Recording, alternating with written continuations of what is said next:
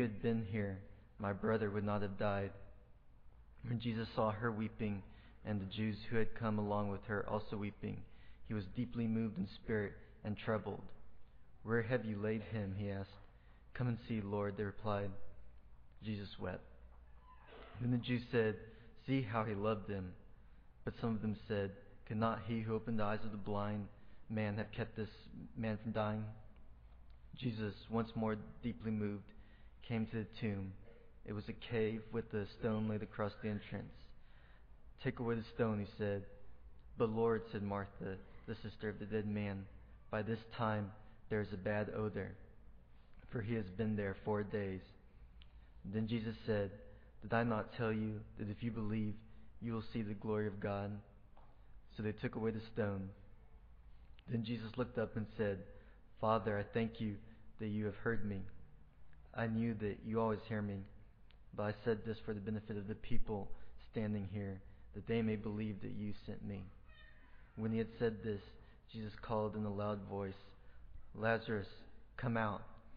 The dead man came out, his hands and feet wrapped with strips of linen and a cloth around his face. Jesus said to them, "Take off the grave clothes and let him go." This is God's word. You may be seated. Keep your Bibles open to John chapter 11. You'll find a sermon outline inside of the announcement sheet that you can use as, if you're visiting with us, that you can use as we're going through this study of John 11. Let's begin with a word of prayer. Father, we pray that you give us eyes that see and ears that hear. For we want to be able to see this text and to hear it in such a way, Father, that all of the different levels and the dimensions of truth that are presented in this act, this event, this moment in history, Father, that is real and true, that it penetrates all of the walls that we sometimes knowingly put up to your word penetrating into the deepest, most part, the innermost part of our being. What we pray for, Father, is for this to be an honest hearing and learning, and to make all of the requisite changes that this text calls us to make in this life in order to be more faithful to the call that we have received in Christ Jesus. So to this end, Father, we pray that you will give us these kinds of eyes and these kinds of ears, and to bless us in this study. We pray it in Christ's name. Amen. I want to take you to the finish line of the Gospel of John. Last chapter, chapter 21. Last verse, chapter 25. John says that Jesus did all kinds of things. He did all kinds of miracles. Did all kinds of signs. But these have been written down so that you might believe, and in believing that Jesus is the Christ, find eternal life. Now, if you move forward one chapter to chapter 20, again, go to the last couple of verses, verses 30 and 31 of chapter 20, John says, Jesus did an enormous amount of miracles. And that if all of them were written down, there would not be enough room in all of the world to hold all of the books that would contain them. Now, signs, miracles, these supernatural events that Jesus does in the Gospel of John are theologically incredibly significant. Miracles are important. Now, by chance, do you remember the very last miracle that Jesus performed before the resurrection? John chapter 11, the raising of Lazarus from the dead. Now, what does this event, this true event, this real event in history, the raising of somebody from the dead who's been there for 4 days, have to do with our faith? Well, I want to begin with a story. I think it happened about 18 years ago, not long before my mother and father built their house in Fredericksburg. They're driving through Fredericksburg, and they're looking at the land, and they're kind of quiet, and they're kind of tooling around the hill country. And my dad just kind of out of the blue, and he was sort of famous for this kind of thing. Everybody's quiet, and out of the blue, my dad would say something kind of funny. He goes, "Janet, what is the mortality rate of Fredericksburg, Texas? What do you think?" Well, my mom, she's completely caught off guard by this question. And she says, "Well, JT, I don't have a clue." And my dad looks at her and goes, 100%. And he's right. Death is a reality that will not go away. Death is a reality that will not go away. Death is a reality that every person faces. And as true as that is, isn't it also true that most people spend as much time as they can expending a lot of energy, ignoring death rather than preparing for it? The reason that we try to ignore it, at least try to ignore it, the reason we try to isolate and quarantine our lives from death is because we realize deep down that as technologically advanced as we might be, as smart as we might be, as scientific as we might become, and as advanced in medical sciences as we might come, there is no remedy. We realize that we are powerless before death. That there is not a remedy. There is not a medicine for it. But what if you knew someone who did? What if you knew someone who did? Now that's what brings us to the story of Lazarus. We know a couple of things about Lazarus. One you may not have really thought about. As you know, Lazarus is a really important person to Jesus. He's a very important person in the story of Jesus. The ironic thing is, as important as he is, never says anything. Lazarus, we have no recorded words of Lazarus. Now, it might be that he had two sisters and couldn't get a word in edgewise, but he doesn't say anything. Now, the other part of this is we know that Lazarus was a pretty good friend of Jesus. And the story is that Lazarus is from Bethany. It's this little town, little village that's on the other side of the Mount of Olives across the Kidron Valley from Jerusalem, there on the east side. It is a small little place, and Martha and Mary and Lazarus live there. And one day, Lazarus becomes very, very terribly ill unto death. And the sisters know that he's very, very ill, that he's very, very sick, and so they send word to Jesus. And Jesus gets that word, and he turns to his disciples and he says, you know what, I think we need to go back to Judea. And the disciples had just come from a place where it's very dangerous down there in Jerusalem with the Pharisees and religious leaders trying to kill Jesus. And they look at him a little askance and they go, you know, if we go back to Judea, we're playing right into their hands. If we go, they just tried to kill you. Did you forget that? And Jesus says, we're going to go back. And they finally make it back to Bethany, but alas, Lazarus has died. And not only has he died, but he's been in the tomb for 4 days. And Martha hears that Jesus and his entourage is coming down the path, so she runs outside of Bethany to this place where Jesus is coming into the vicinity, and she goes out to meet him. And she doesn't say, in this honor society that's driven by hospitality and driven by preparing food for other people. And as you know, in Luke chapter 10, that's precisely what she does for Jesus when he comes into her house. She runs out to meet him, and she says, if you had been here, my brother would not have died. It's a very challenging moment. She has a lot of faith. She puts a lot of stock in the presence of Jesus.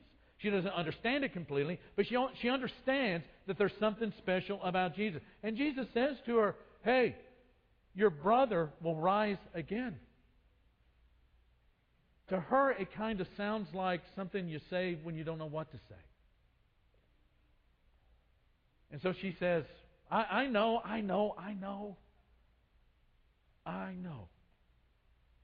that he will rise again, the final resurrection on the last day. But she doesn't understand what Jesus is really getting at. And beginning in verse 25, Jesus says something that is profoundly important, not only for Martha and for Mary, but for us.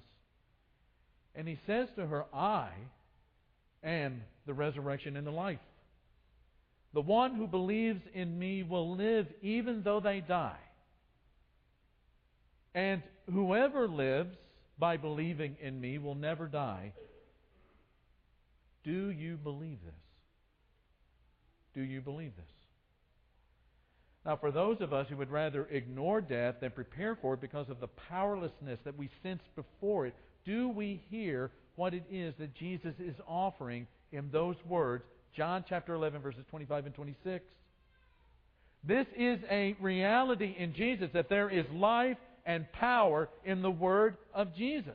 In Mark chapter 5, Jesus raises this little girl that has just died. Over in Luke chapter 7, there's this widow from Nain who's lost her only son, the son that's going to take care of her. And during the middle of that procession, Jesus stops the procession and raises that son of that widow to life again. All of the Gospels talk about the fact that Jesus was tortured and that He was mocked and that He was flogged and that He was beat up and then He was crucified brutally and cruelly. And that He died on that cross. But 3 days later, what happens, church? Raises to life everlasting. A resurrection. Now, in all of these Gospels, Jesus of Nazareth is the one who has the power over death. But here's the thing. His power over death is not the struggle. It's a reality, but it's not the struggle. You know what the point is? Do you believe this? Do you believe it? Jesus has power. His Word has the power over death. When He speaks, death has to listen. He is the one that is offering resurrection and life. Believe in Him. You will never die.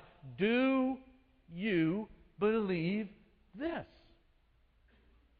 You see, the problem with Martha is that Martha knew a lot about Jesus. Martha knew a lot about Jesus. She knew that He was different. She knew that had He been there, her brother would not have died. But here's the thing. She knew that Lazarus would be raised in the final resurrection on the last day, but she didn't believe that Jesus could do it on the fourth day. And that's a struggle. And that's a struggle for her. And so Jesus has this stone rolled back, and He prays in verse 41 for the benefit of all that are there that can hear Him, that they might believe that God has sent Jesus. And it's a stark, poignant moment. And I mean, imagine the grief. A brother has died. And these sisters are on their own. And the village is turned out because they're a lovely family. Stone is rolled back after 4 days. People are a little anxious. People are a little nervous about this. Mary even says, there's going to be an odor. And Jesus looks straight into that black maw of a tomb. And He says, Lazarus, come out. And before everybody's eyes, out walks Lazarus, still wrapped in the garments of death. And what Jesus says to him is, unbind him and let him go. In Jesus is the reality of life over death. Now, how is it that we conquer death in this life according to Jesus? Well, one of the things that we do is to understand that all men die because of sin. All men die because of sin. That's the reality that we can't escape. The fact that we are powerless before sin that brings the death means that we're going to be conquered by it, and there's nothing that we can do about it. That story begins in Genesis chapter 3 with the fall of man. You know the story in Genesis 3. Adam eats this forbidden fruit. He believes the lie that Satan has told him. Satan has told him in the form of a certain serpent that, God is not really all that trustworthy. God really doesn't have your best interests at hand. In fact, God cannot really be trusted to even tell you the truth. You eat this piece of fruit, you're not going to die. For God knows that you will be like a God. And this fruit was appealing to Eve and it was appealing to Adam, and they ate of it. And although they did not die immediately physically, they did begin to die immediately spiritually. When you read over there in the New Testament, 1 Thessalonians chapter 5, one of the things that Paul lets us in on in kind of this spiritual anthropology is that God has made us to be not just body and soul, but body, soul, and spirit.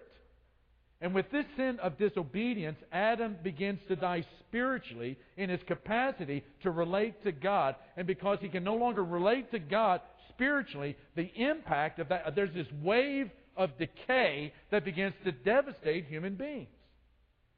I mean, think about it this way. You have out in the middle of a block, you have this 3-story building. And one day, a wrecking ball, the crane with the wrecking ball shows up, and it swings back and forth, and finally it's got enough momentum, and that wrecking ball completely wipes clean that third top story off of that building. It no longer exists. It's no longer there.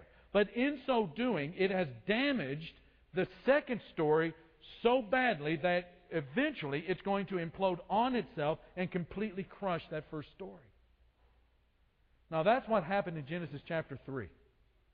When we began to be devastated by the fact that we did not have the capacity to relate to God spiritually anymore, then that began to run its course through every part of our being, to the point that we, who were meant to live forever, die.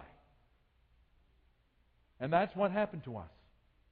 And so Paul says in Romans 5 that just as sin entered the world through one man, and death through sin, and in this way death comes to all people because all have what? Sinned. Drop down to Ephesians chapter 2 and beginning in verse 1. You were dead in your transgressions in sin, in which you used to live when you followed the ways of this world and the ruler of the kingdom of the air, the spirit who is now at work in those who are disobedient. Now, here's the thing. All men are equally dead. There is no half death and half alive. I mean, we are all dead according to Paul because of these transgressions and these sins in which we live. We are all dead because all of that is a reality to us. The problem is that we do not usually easily see this death and this decay all around us. Why? Well, we don't see it for the very same reason that a fish doesn't see water. We are so surrounded by death, and we are so surrounded by deadness and decay that it's begun to feel normal. And it's in the presence of death all around and the presence of devastation that it brings to all human beings that causes Jesus to cry, the Christ to cry at the tomb of Lazarus. I mean, he knows He's going to raise him up.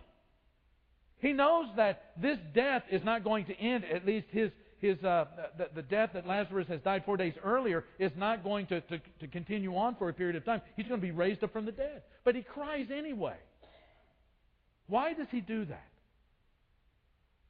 It's because he sees what sin and the lack of a capacity to relate to God spiritually has done to one of his best friends, somebody that he loves dearly on this planet. He looks upon this human being, this object of beauty that God has created, and sees the impact of that sin in his life, and he weeps over it, even though he knows he's going to raise Lazarus up. All men die because of sin. Number two, and we're unable to conquer death on our own.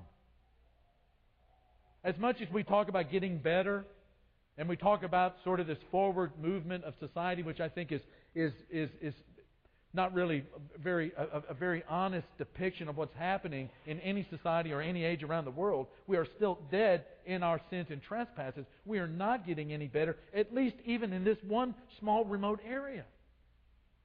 There is no Dr. Frankenstein who can regenerate dead human bodies. And we might try positive mental attitude. That may be one of the ways that we quarantine ourselves and isolate ourselves away from death. We have a positive mental attitude. Your altitude is determined by your attitude. If you can just think it fast enough and positive enough, you can keep away all the bad stuff. That's a lie. You're powerless before it. And better education is not going to conquer death. A more positive environment is not going to conquer death. You know what life needs?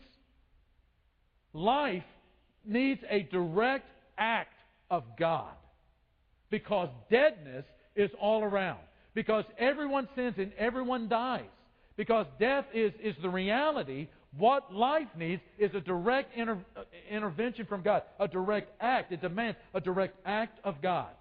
That's why Paul says in Colossians chapter 2, when you were dead in your sins, the uncircumcision of your flesh, God made you alive with Christ. He forgave us all our sins. And that's why Jesus alone is the source of eternal life. Jesus alone is the source of eternal life. You know, there's this passage. It's a great story at the very beginning of the book of Acts.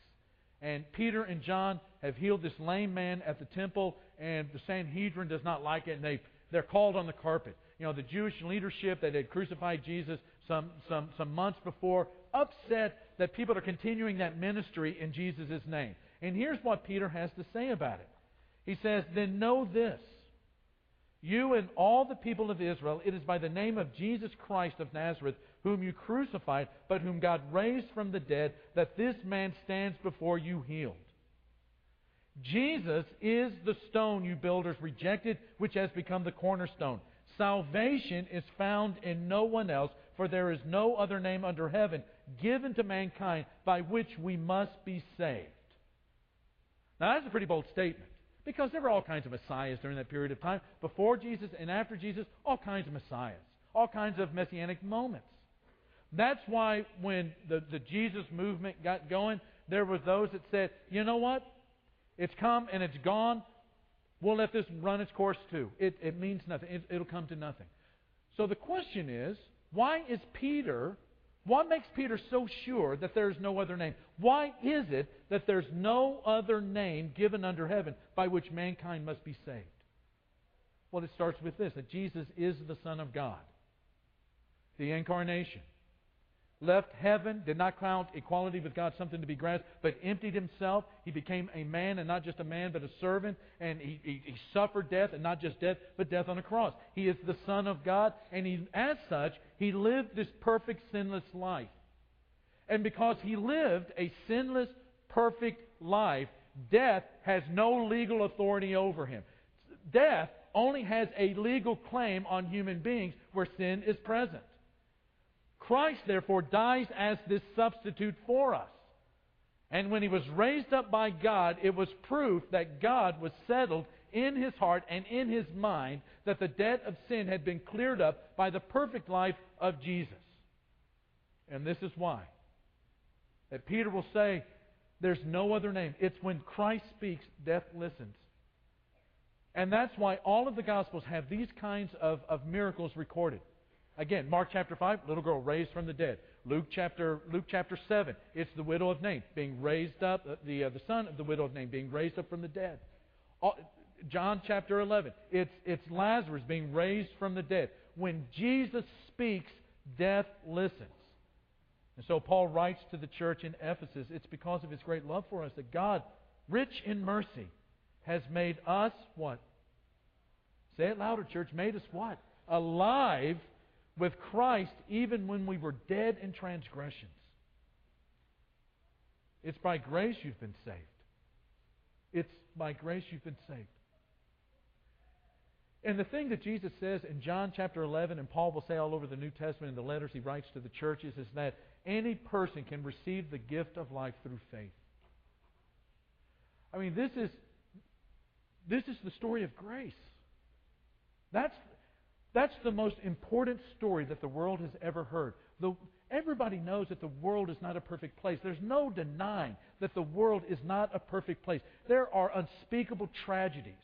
There are depictions in all kinds of the different medias and literatures about how unstoppable and how unspeakable and unthinkable evil and death is in the world. It comes at the most unexpected times. It comes to the most unexpected people at times.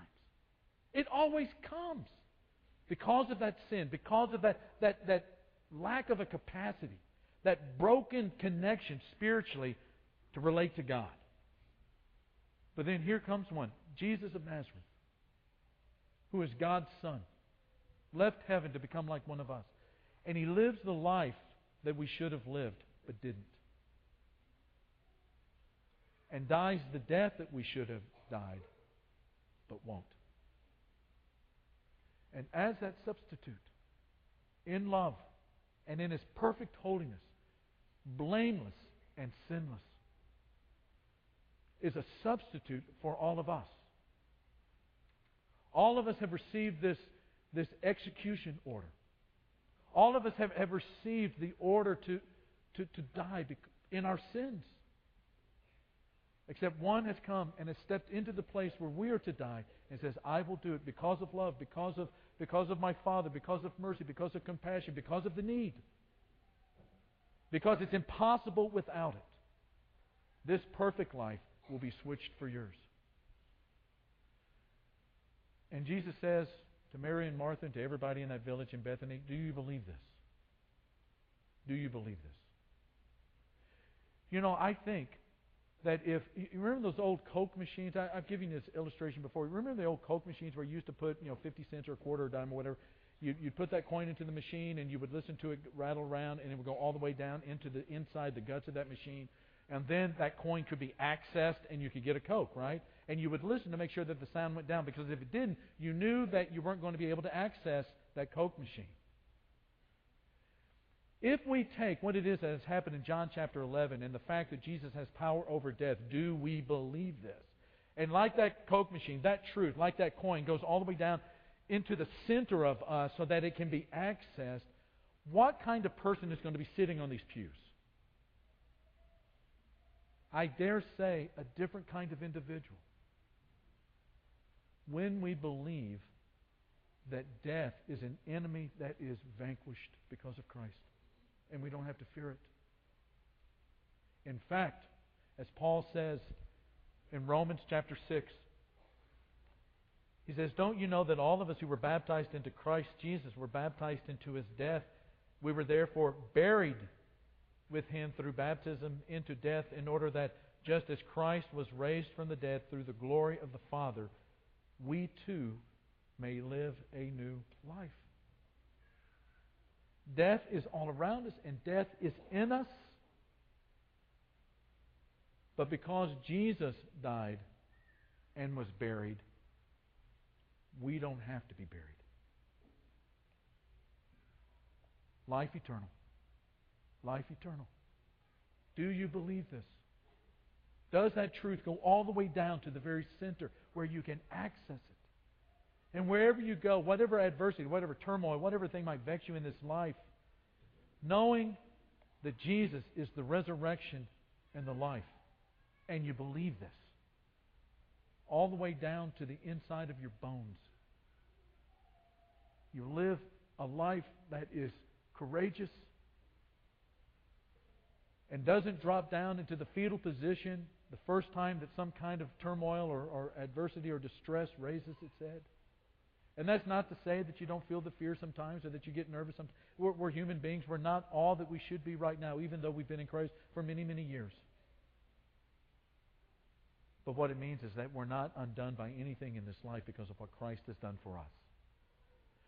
This morning, you have the opportunity to say before this entire church, I believe this. I believe that Jesus is the Christ, the Son of God, who died on the cross to save me from my sins, so that God's Spirit might be put in me, that my sins might be forgiven. I believe that He is the resurrection and life. And I believe that because of my faith in Him, my sins being washed away, making Him my Lord through confession and repentance, that I will live forever with Him. Beginning in that moment.